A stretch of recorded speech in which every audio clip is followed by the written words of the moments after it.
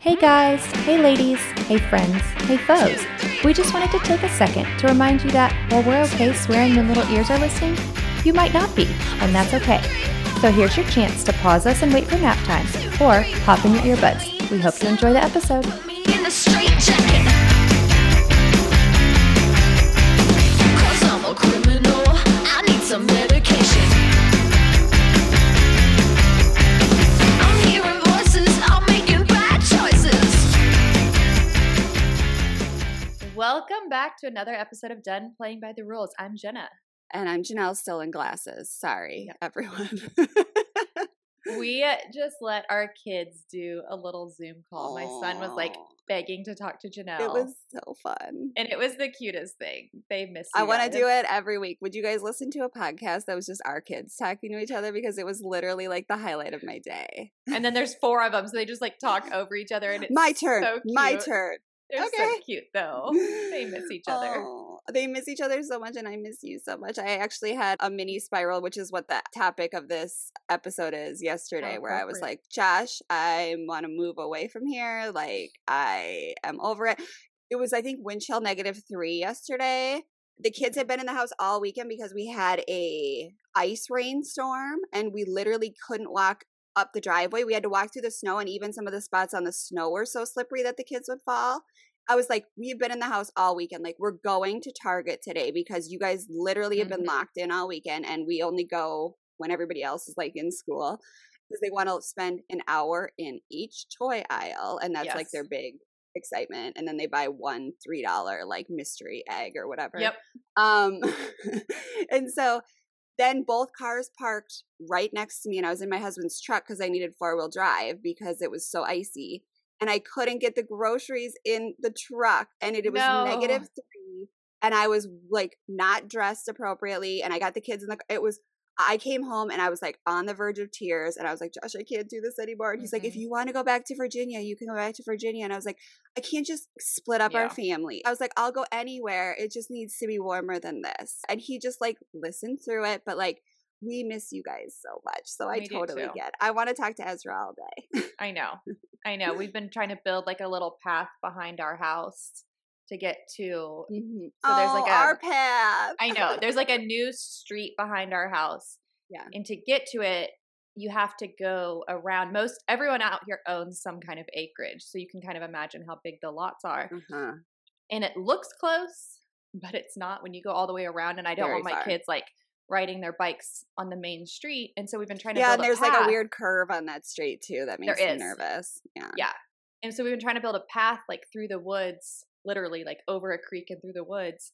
And every time it pops out right where your house was going to be. And I'm like, whoa, that's so close and so perfect. Like it's so every time it's just leading you. So Jenna, if you haven't listened to previous episodes, we literally had bought the lot behind Jenna over the river and through the woods. And then Josh had to transfer to Chicago. So now we live in Chicago, and we were supposed to live behind Jenna. And they haven't sold the house. They're not selling it. I told Josh that. He's like, what are you going to do? What are you going to do? I was like, that lot 5 is still available. And he was like, okay, calm down. Like, and it's so nice. They changed it into a 6-bedroom house. Oh my God. So come back to us so we don't spiral. So we do less mini spirals, deal. So mini spirals are what kind of Janelle and I coin our emotionally, mentally down times, like when we're spiraling, basically. So it's based on, I think did my sister send me the meme and I sent it to you? But it's like, it's a package of like instant pasta that's called mini spirals. And it says, when you don't have time for a full spiral, and then it's mini spirals, the package. And so Jenna and I started saying, like, is it a full spiral or a mini spiral? Yeah. And so we thought it was a good episode topic because I realized that my mini spiral recently was turning into a real spiral. And we'll get to that in a little bit. But we wanted to talk a little bit about our mini spirals and talk with you guys about mini spirals, and then talk about mega spirals. Yeah. And how to know the difference and when to call your doctor. Yeah. When we say mini spirals, it's not just a day. A lot of times it's a couple days. 3 days. Just where 3 days, Yeah. And like, I feel like now that we're a lot more in tune with what's going on with our bodies, we can recognize and acknowledge and give it the space it needs. Yeah. And it's like okay to say it, I feel like.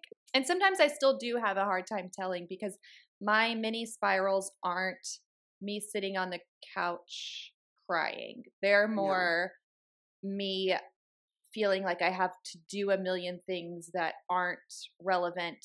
And I'm usually moody and snappy. And if you're a mom or just a person with a busy life, with a family especially, or working, you know that sometimes you just feel that way because there is a lot to do. But a lot of times it's actually not about the to-do list. It's about the emotion tied to whatever else is going on. And then I just feel like the house has to be clean. The laundry has to be done.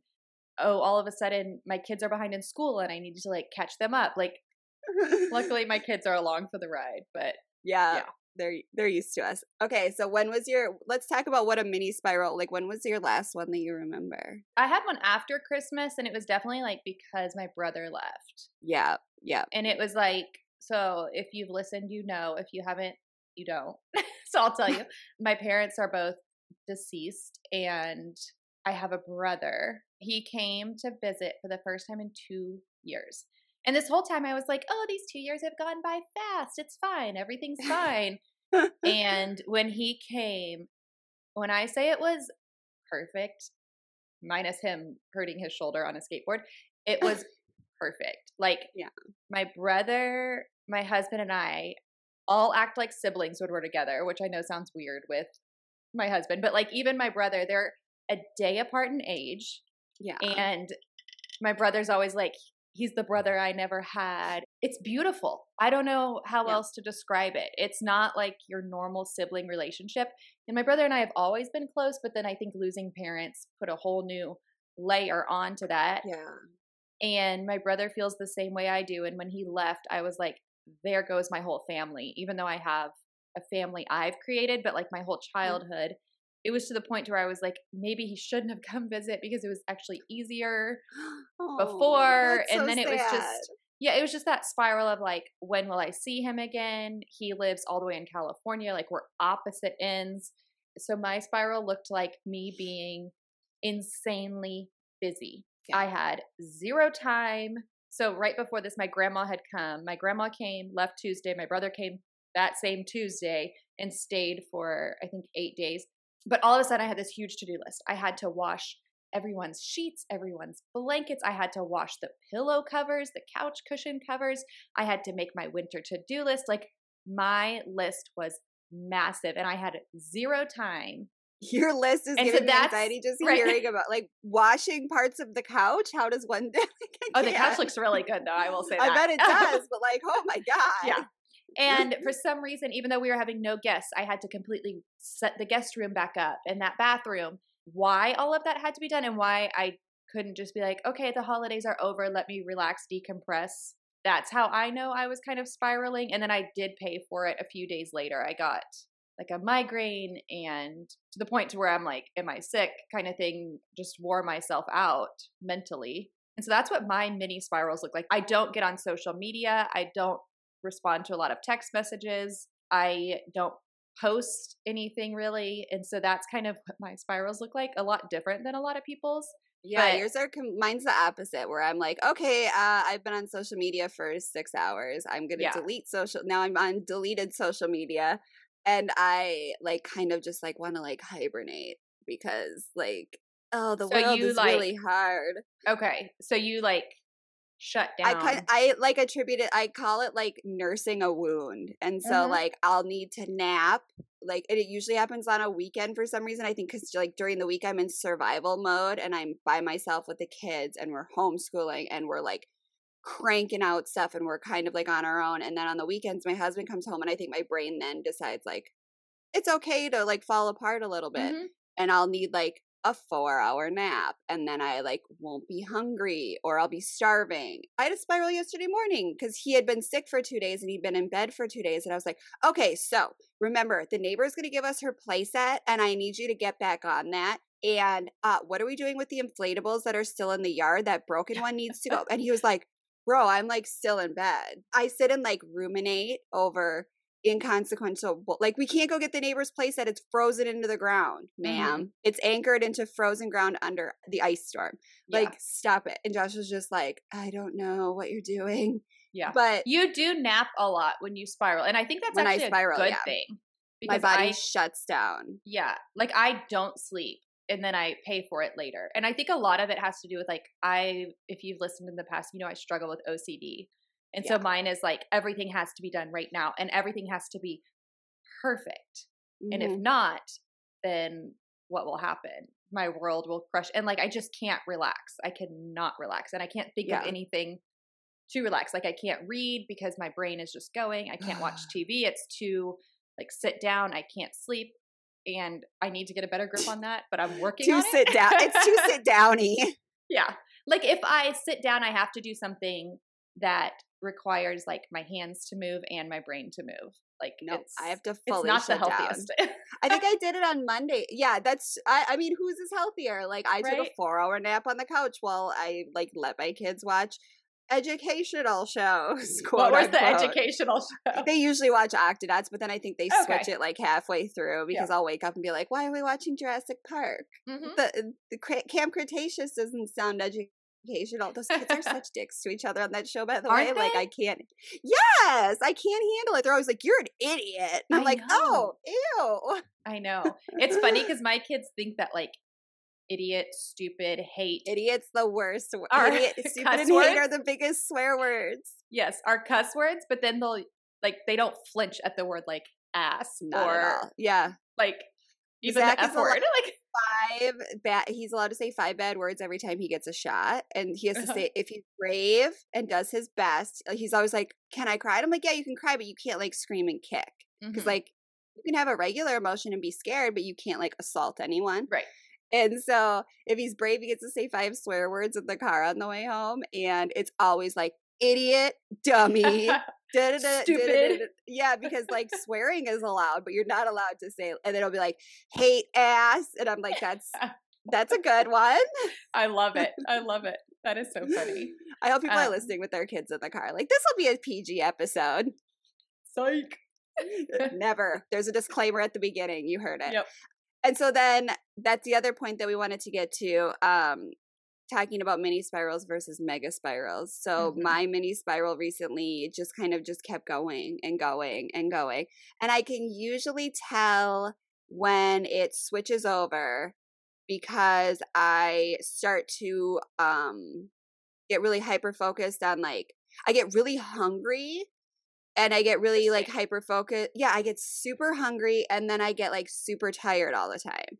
And I don't know what it is, but, like, I can usually just be like, oh, my God, I'm just, like, starving all the time. I think my body just goes into some, like, hyper-survival mode. But I called, which, shout out again, Psychology Today, now has a button where you can just click psychiatrist, which is who you need to talk to get medication, just so everyone knows. I have friends ask me constantly.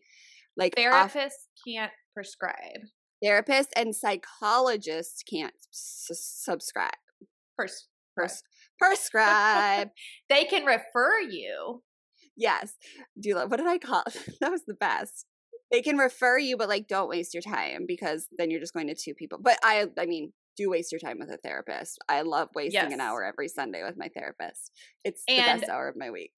A psychiatrist that prescribes isn't going to sit there and give you therapy. They literally go through, and it's nice you can Zoom right now. And so she went through the, like, there's the list, which anybody that hasn't been diagnosed with depression has taken the, whatever that quiz is you take. When you have chronic depression like I have, they give you the list every time you go to the doctor and you have to, like, fill out the questionnaire. My midwife gives it no matter what. Like, really? And it's not even so like smart. Yeah, I know they do give it right after you have a baby.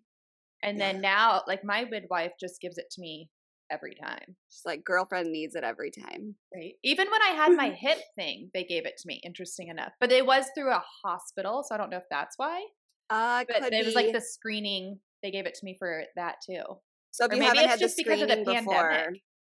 Oh God. I went to the dermatologist yesterday because I've had this, like, weird recurring rash on my forehead, and she was like, oh, this is, I forget the name of it, but it's fully, like, a stress related rash. And she's like, we've seen a 80%, I think she said, uptick in this rash since the pandemic. Oh, I believe it. And I was like, mother of God. Like, no, like, now I'm so you've probably rashes. seen this. And it's like, do you feel anxious? What is it? Like, do you have the questions? The questionnaire that you will get starts with, my favorite question is always are you moving so slowly or speaking so slowly that people have noticed, or the opposite, being so fidgety and restless that you've been moving around a lot more than usual? That's a big one for me. I don't think that's been on mine. That's my favorite question. Oh, that's my favorite question. That's always on mine. Feeling bad about yourself, or that you are a failure, of let your family down. Sad. Poor appetite or overeating. Feeling tired or having little energy, sleeping too much, little interest or pleasure in doing things. That's a big one for me. Normally, I like to be going 9 to 5. And when I start to just like, I'd rather stay on the couch. And then thoughts that you would be better off dead or hurting yourself in some way, which I have never checked. That one's but like legit. I feel like it's always the last question that kicks me. Yeah. The one I've taken is definitely more anxiety and depression. Like, do you feel anxious? Like, do you have too much? Do you feel like you have too much energy? That's what they will go through. So I just had the psychiatrist meeting, and they'll go through all of it with you. And then she asked like more probing questions. She asked a couple interesting ones, like, have you been online shopping in a way that's become detrimental to your family? Have you been like, and those could be medication specific, because I'm on Xanax and Prozac. And I mean, she asked me 100 questions. She didn't ask me any of those, but she asked me 100 questions, because I've obviously already established as someone with depression. And then she was like, yeah, you're on the lowest dose of Prozac, and that's what I take for my PMDD, but it also helps manage anxiety. And so she upped that. And then I re-meet with her on Wednesday, and then she wants to test me for ADHD, because she thinks like that is part of it, like my brain running so hard that I can't sleep at night, and then needing to sleep during the day is a big indicator, I guess. So I mean, I feel like my spirals, the ones that I struggle the most with, to where they get to a full, what do we want to call it, a full blown depression. We have acute depression, which we should mention.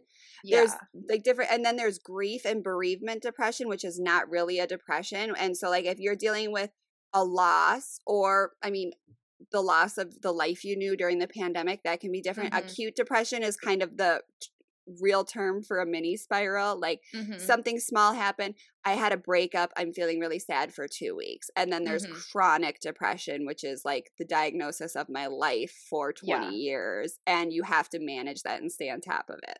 And like I didn't really struggle with depression until I got older, and the depression mostly that I've struggled with, minus grief depression, which I think is very normal with what we've gone through, was always related to anxiety. Like it was my anxiety caused the depression, because I could not.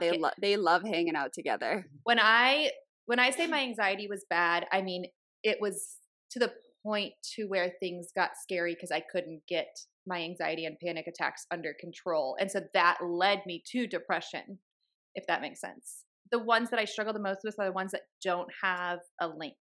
So if I know I'm spiraling because my brother just left, that's one thing. If I know I'm spiraling because maybe school is about to start and I'm overwhelmed because we homeschool and we're trying to fit in trips. And with us personally, it's our birthday season too. And there's like all these birthdays and all this stuff, like overwhelmed, kind of spiraling. But then I do have spirals every now and then that I don't really know why. And those are the ones I struggle with the most. Because I mean, how do you really resolve that? Like, I mean, I do meditation and I try and think, and I think a lot of those are just grief related. And sometimes grief doesn't look like your picture book, sad crying. Sometimes you don't even know why you have a deep grief day. No idea. But you do. Your body knows something. And it's weird. Janelle is really good at pointing out like your body knows anniversaries more than your brain does. Yeah. And so I was having one and she was like, is something coming up? And I can't remember what it was. Maybe it was like the last time I saw my dad or something. Yeah. And I was like, no, nothing is coming up. Like, I don't know why I'm really struggling. And then of course, like your phone pops up those memories. And it was like the last time I saw my dad, and it was like the only time he met Peyton. And it was a really difficult trip for multiple reasons. and which I would love to get into at some point. Listening to you talk about this, because I had a dream about this the other night, like the terrible like end of days in the hospital with my dad. Well, this wasn't even like that. Like this, I didn't know this was going to be the last time, and so it was. My body knew, and it was weird. My brain didn't, and then that's what they teach you in grief. So I went to a bunch of grief like therapy groups, and they'd say your brain or your heart keeps a clock that your brain can't remember or something when it was like it goes with grief anniversaries, and so stuff like that like sneaks up on you. I wish if we were smart, we would just write out a yearly calendar of like when one happens for the next year, and then you can just like flip through it and know it's coming, but I don't know if that would help. No.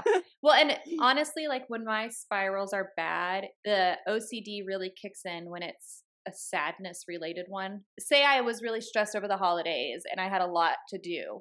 I will take a mental health day and I will like lay around and read books and make my kids play outside the whole time while I just relax inside. And I feel like personally, like I'm good at those mental health days, like taking that time to decompress.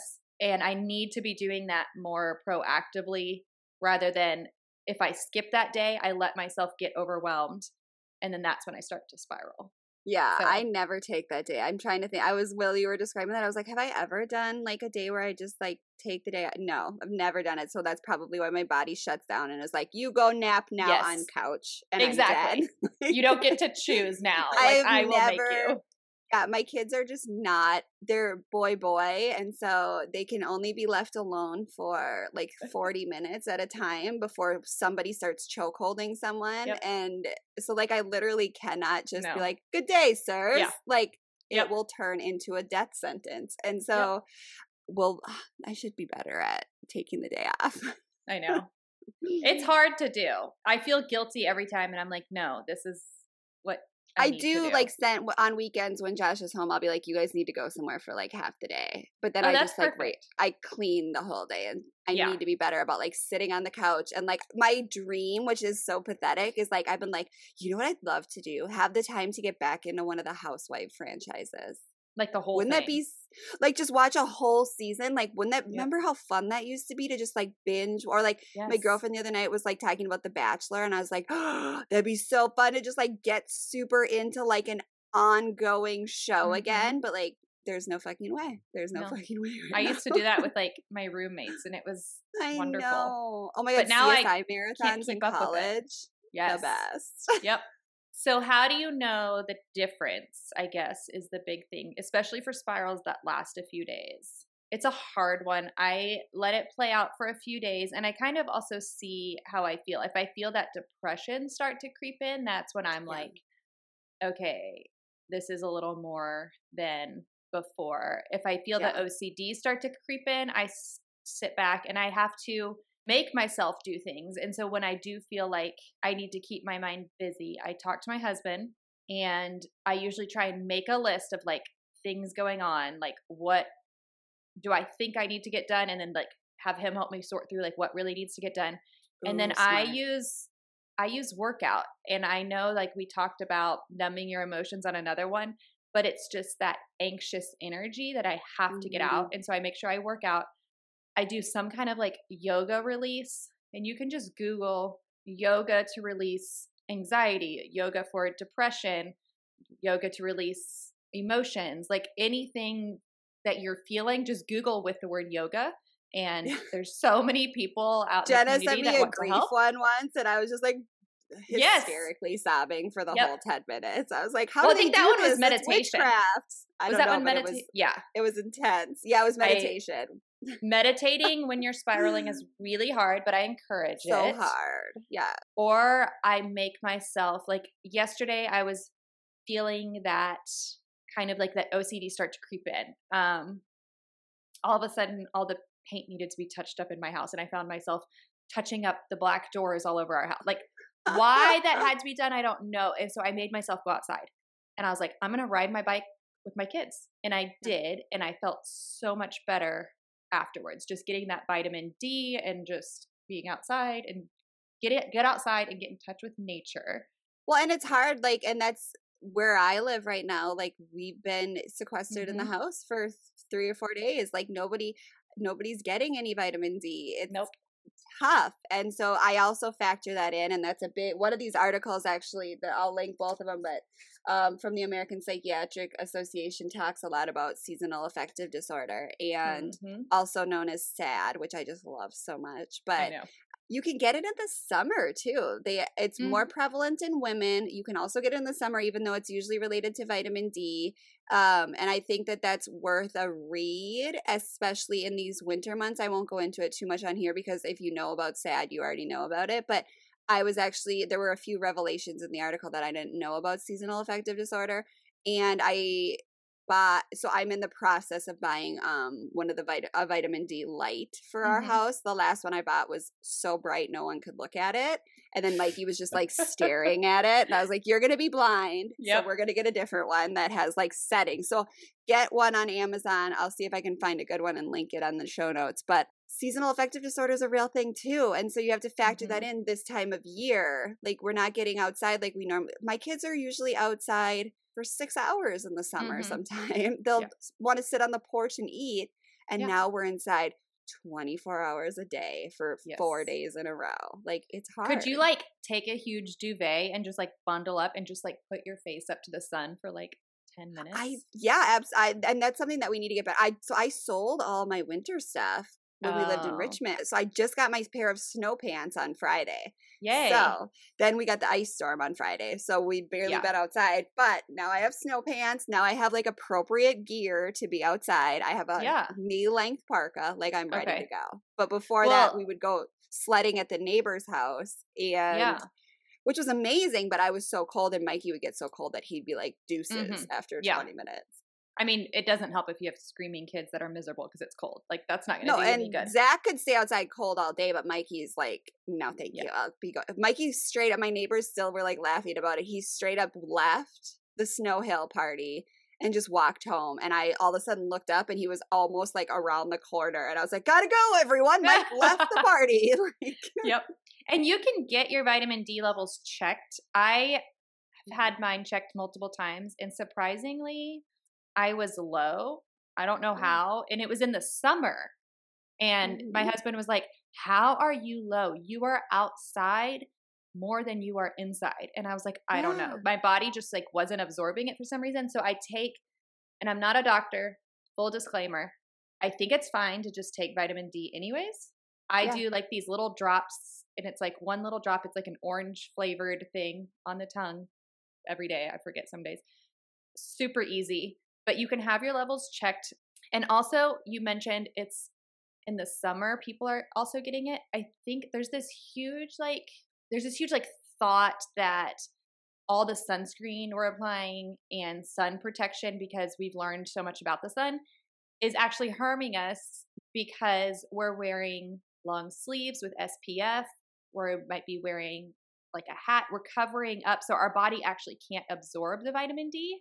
And so in the summer, I am very sun conscious because it's a weird balance. It's like you want your vitamin D, but you also want to protect your skin, especially you don't want to get skin cancer. Yes. Right. Like my mom had like the basal cell thing she had to have removed. And so I'm always like cautious.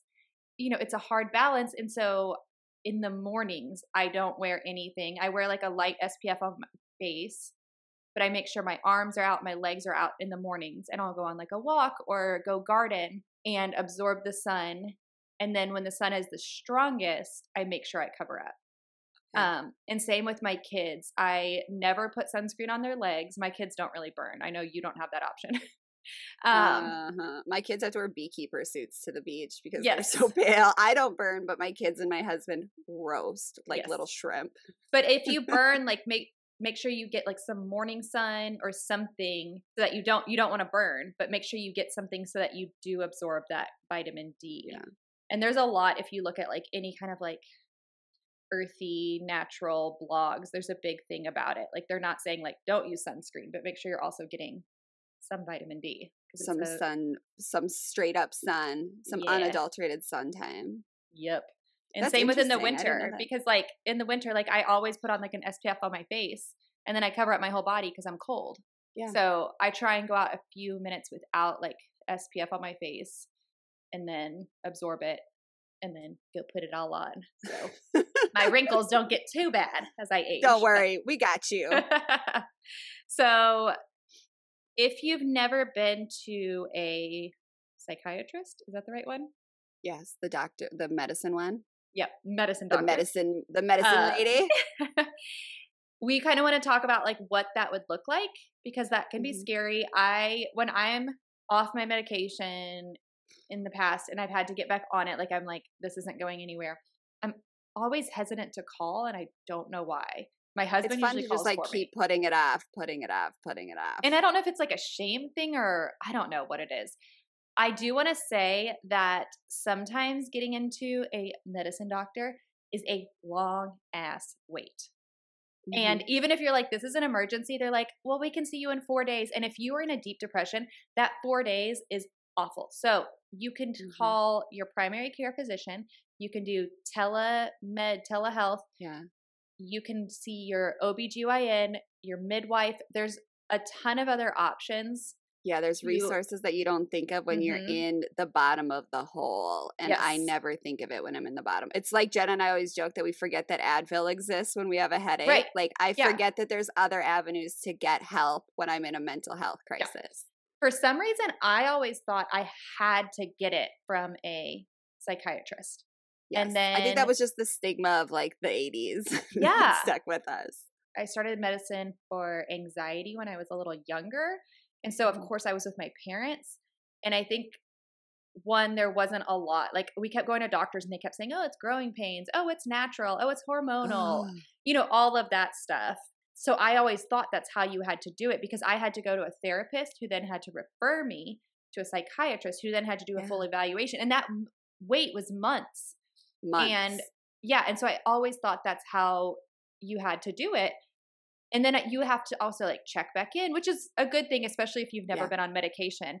And then when I was pregnant with Peyton, I had a really bad depression, and my mom had just passed away and all this stuff. And Brandon was like, just call your midwife.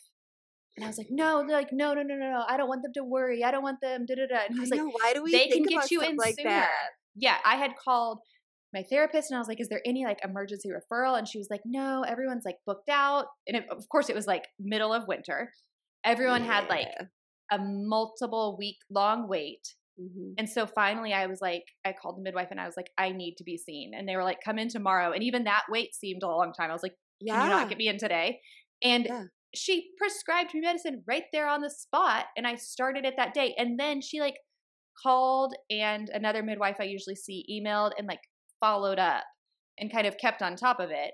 But I don't know why I've never thought to just go to the normal doctor, because they can. Dude, my OBGYN and when I lived in Richmond was the single greatest doctor I have ever had. And he did all my medication management. And I would just like sit in his office. And the first time he saw me, he didn't even like look at any part of my body. I was just in there. My dad had died like 6 months earlier. And I was sobbing. My kids were in the office with me. And I was like, I'm a mess. Nothing's working. And it was like an hour of me just crying in his office. And then he wrote it up. And then he like continually monitored it. He was my full-time medication management for the 2 years I lived in Richmond. Like, really? OBGYNs can be amazing. And because of telehealth now, we can like, when I noticed that my mini spiral was turning into like an elongated spiral, when I went on Psychology Today, I think I got a doctor's appointment within 48 hours with the psychiatrist. Awesome. I know. Yeah. So like 2022 does have its benefits. I mean, like telehealth is making doctors way more readily available for things like this, because they're just working from their home and they can just churn through without the overhead. And so there's more doctors available for, Have you ever gone to like an actual, what is the psychiatrist? Psychiatrist in an office, like in face-to-face? No, I've never, I've always been primary care. Or like, I also find that physician's assistants are rad at medication management. So if you can't get in with your regular like GP, physician's assistants are often like, not to stereotype, but they're often like younger, and they're a lot of times women.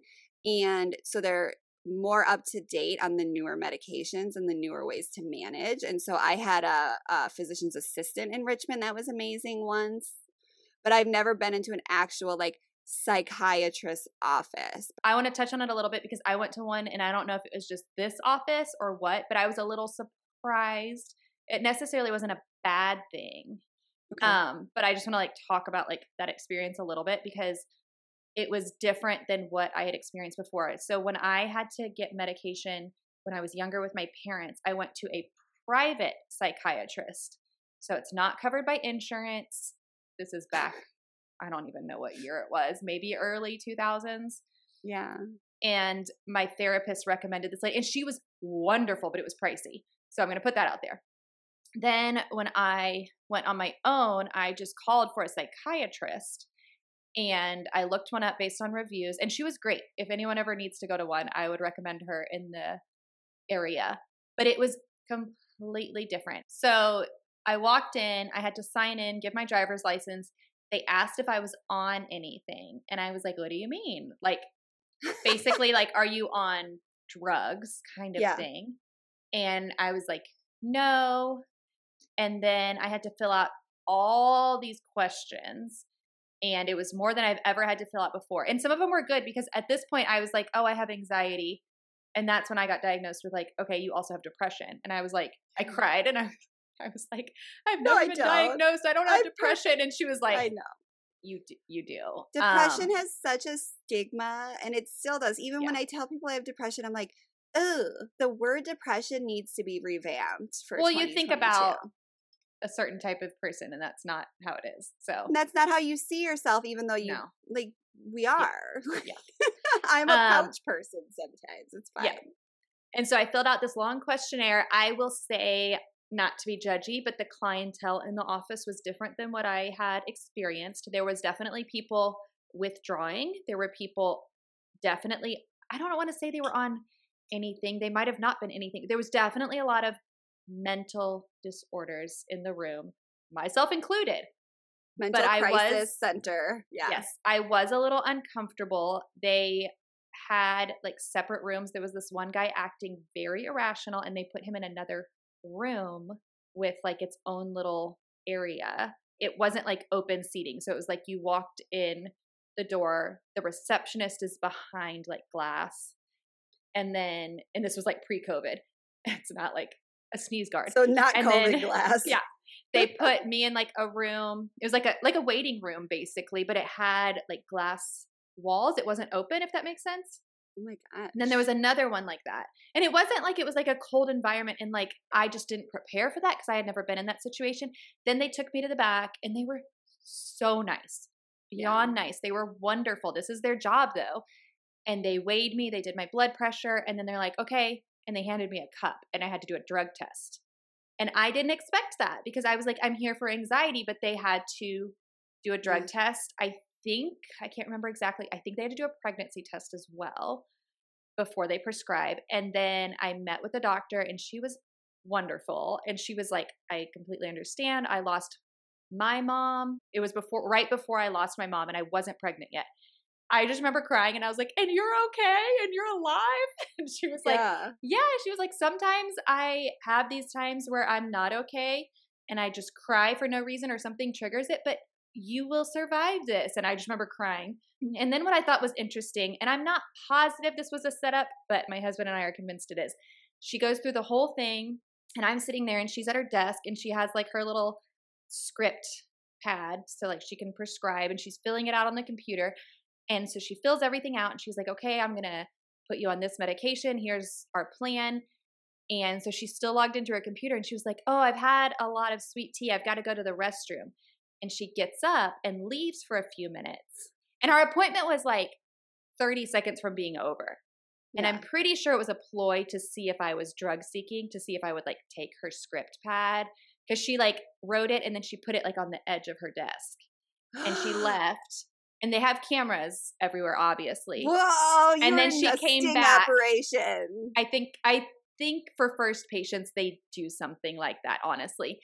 And then she comes back, and she's like, Okay, great. And then hands me the script pad and I walked out. So I'm like, that bathroom break could have waited that extra 20, 30 minutes or not minutes, seconds. And then when I had to do my follow-ups, I still had to fill out all those questionnaires. I did not have to do a drug test anymore.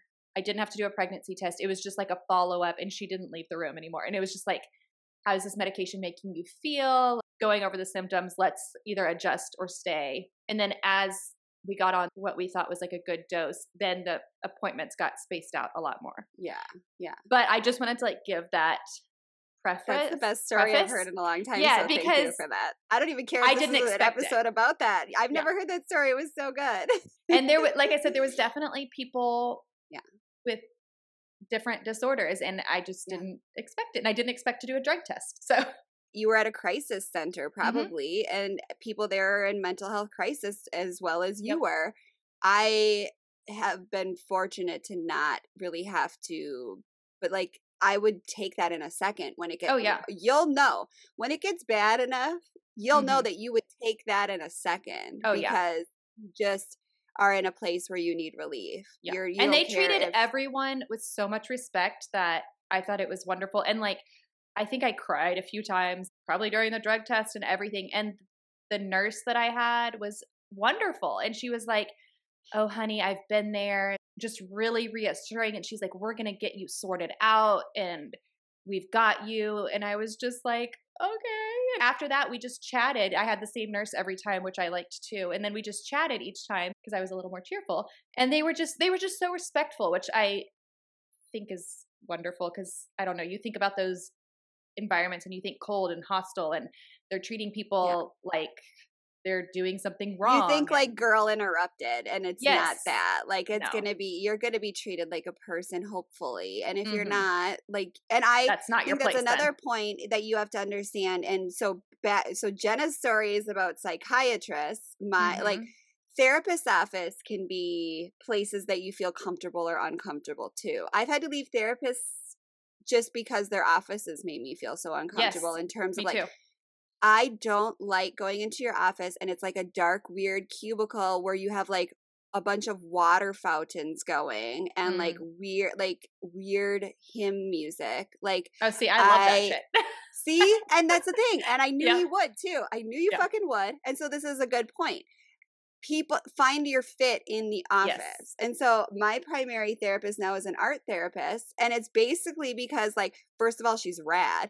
But second of all, like her room, I sit in a giant velvet chair and she sits in like a cute little, like, and I rarely do art because I'm terrible at it. But like, that's the kind of therapy I need, is the therapy that's like very reflective and like, if I'm fidgety and she knows I need to do something with my hands, I have that option. I can't just sit on a couch next to a box of Kleenex with a water fountain and have someone speak. And the woman I'm referring to that I saw in Richmond at one point was, okay, honey, well, just so you know, let's practice, because this is when my dad was really sick, and she made me go through a full practice of if my dad dies, how I wouldn't die. Do you remember when you thought that when your parent died, you would die? 1,000%. And so I literally said to her one day, like, well, if my dad dies, I'm going to die. And she was like, okay, well, and I mean, it was the most like traumatic therapy session I've ever had, but I think I needed to do it. And I found the notes recently from it. And because I used to write down my therapy after therapy every time. And it was just like, okay, so here's how you will not die if your dad dies. And my dad wasn't even supposed to die at this point. And I'm very thankful I had that, but like I couldn't do the like sit in the room with the water fountain while she talked to me like this. Like I need somebody that's going to be like, that sounds like bullshit. And so find your person. Like Jenna probably wouldn't respond well to someone that was like, that sounds like fucking bullshit. Like I need somebody that's a little bit more tough, and like my therapist would never say, she might say bullshit, but like she's a classy gal.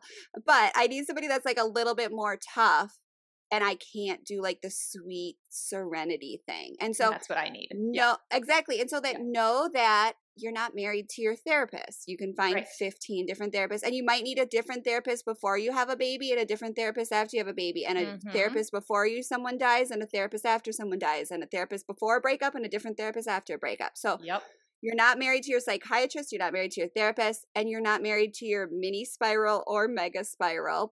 And so that's what the other point I was going to make. I know when my mini spirals go to mega spirals because I call it like the hibernating bear, where all I want to do is sleep and eat. I just want to sleep and eat. And those are very common depression symptoms. All that sounds good. The only thing that brings my heart excitement is the idea of sleeping and the idea of eating. And so I know at that point that I have left like, ooh, we're having a stress response to, ooh, our brain chemistry is off and we need to tweak our medication. And so I think that figuring out what your distinction is so unique to every person and probably something you should do with your doctor or your therapist, but it looks different for everyone. Jenna becomes high functioning, I become low functioning, and when mine lasts like 3 weeks, then I know that it's time to call someone. See, and if mine is like more than a couple days, mine will go hyper, and then it'll go into a deep depression to where I don't want to say can't get out of bed, but I basically am just like in bed. And if I'm out with my family, I'm just crying the whole time, like very typical depression. But I know if I let my hyper spiral keep going, that's what it'll get to. Oh, that's interesting. I'm like, I don't even catch myself that fast. You're fast. It takes me 3 weeks to catch it. Jenna's a OG in the game. I've had 2 really deep depressions, and my goal is to never get to that point again. Or if I do, to get out of it quicker, because that shit was scary and it was awful. And I've never had a panic attack. What does a panic attack feel like? Oh, shit. I've heard people say it feels like you're dying. Does it literally feel like you're dying? Oh, 1,000%. Does it feel like your heart's stopping, or you can't, like, what feels like it's dying? It varies, honestly. They're not all the same. And as I've gotten older, they've changed. When I was younger, it was just like nonstop ruminating thoughts, no appetite. Like you feel like you actually like are sick. You cannot eat. I would get super bloated. I would get fevers. And I would get like tunnel vision. I just felt like I was in like a tunnel all the time, and people were talking at me, but I couldn't process it. My teeth felt like weird, chattery. And I had panic attacks that would last days. And I would feel like this. No sleep. I could not sleep. I just remember I remember this one trip in Mexico, and I just remember laying next to my parents, and I was so annoyed that they were asleep, and I just wanted to wake them up. And then I would struggle more at night because everything shut down. And then as I've gotten older, I've had like the panic attacks that are more like when I was younger, I couldn't always pinpoint what they were besides like travel.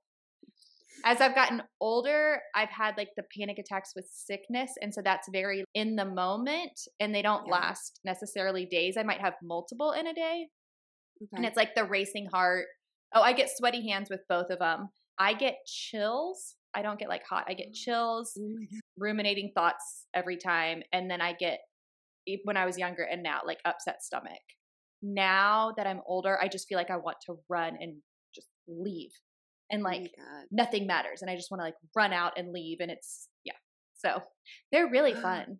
No, thank you. I'll RSVP no to that. Thank you. Yep. I mean, I went to the hospital 2 or 3 times growing up and got diagnosed with like, oh, you probably have some kind of virus, or it's hormones from your period. And it was panic attacks.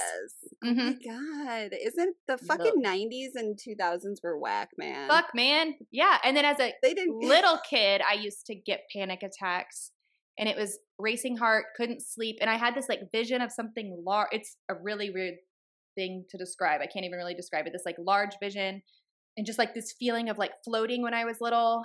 And then I would get stomach aches always like the day after, and they said it was growing pains. I think this is a helpful thing for you to tell us though too, because then we can look for that. Like all of us can look for that in our own kids. Like you describing what it was like as a kid helps parents see, oh my God, maybe my kid is struggling, because kids are impossible to tell if they're struggling with anxiety because they're just like so all over the board all the time. And my panic attacks, even as a kid, have always been I get a lot more at night. And so I just remember like being like, I can't sleep.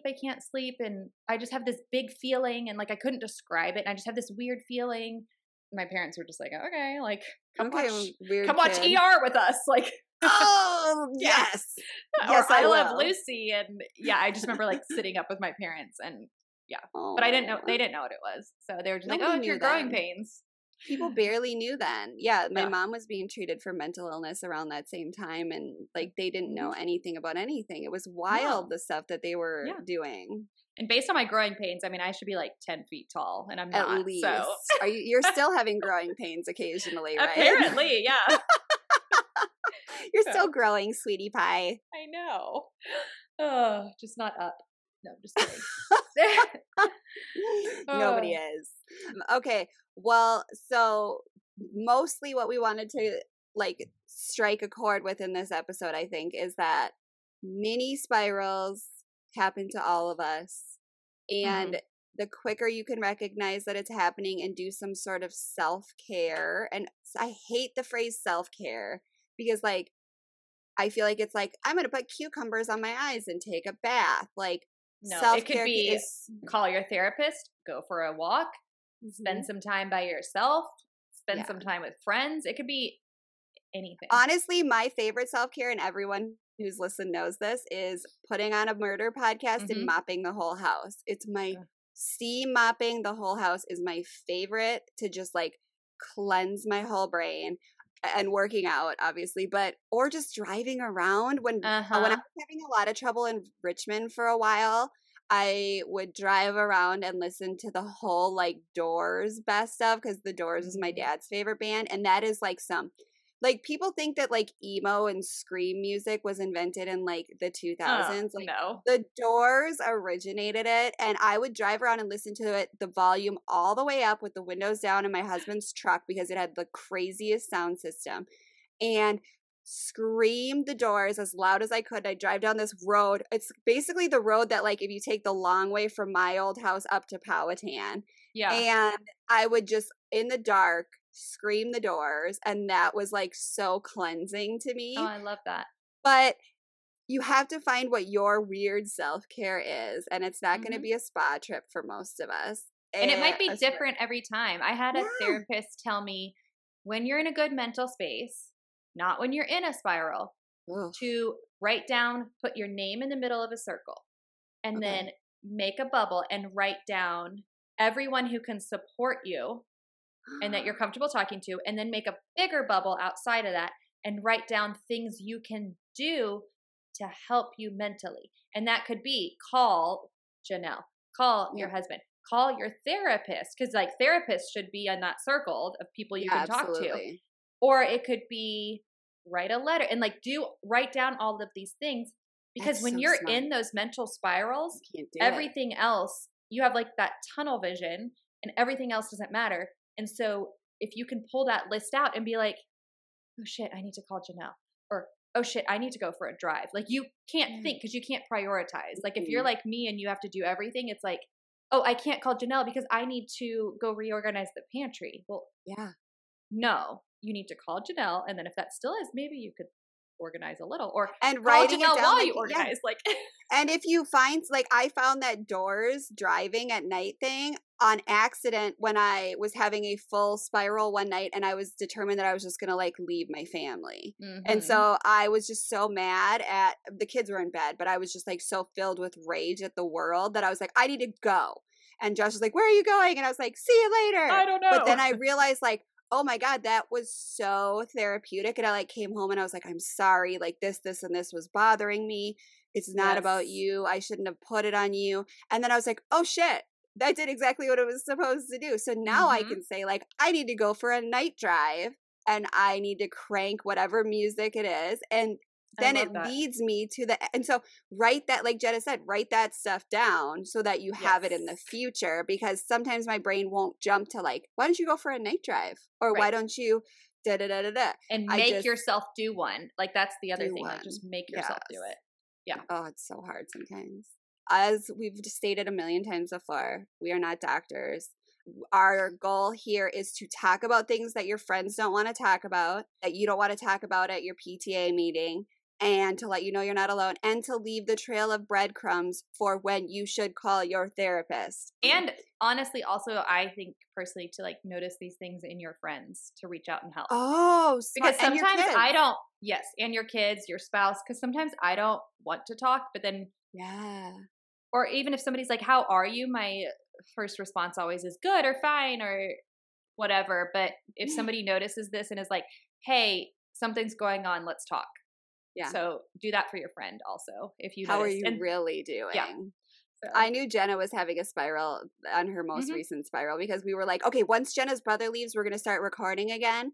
And then Jenna kind of went MIA for 3 days. And then I was like, let's record. And she was like, okay. And then she kind of went MIA for 3 days again. And I was like, oh, she's doing like a spiral to spiral. Like this is. No, it wasn't a spiral to spiral. Remember, it was a spiral to snow days. And you were like, I was making sure you weren't spiraling. And I was like, no, it snowed and we're outside. Spiral to snow days. Yeah, you guys got snow and played outside for 3 days. And I was like, okay, fine. We're only single spiraling. Yeah. Totally fine. If it was a double spiral, I hope you would be on a plane knocking on my door. I'd be, I would. Josh said that to me the other day when I was in my spiral. He was like, do you need me to put you on a plane to Virginia? And I was like, everyone has the flu. I don't want to go bring the flu to people. Like, here's my flu gift basket because we just keep passing the flu around in my house.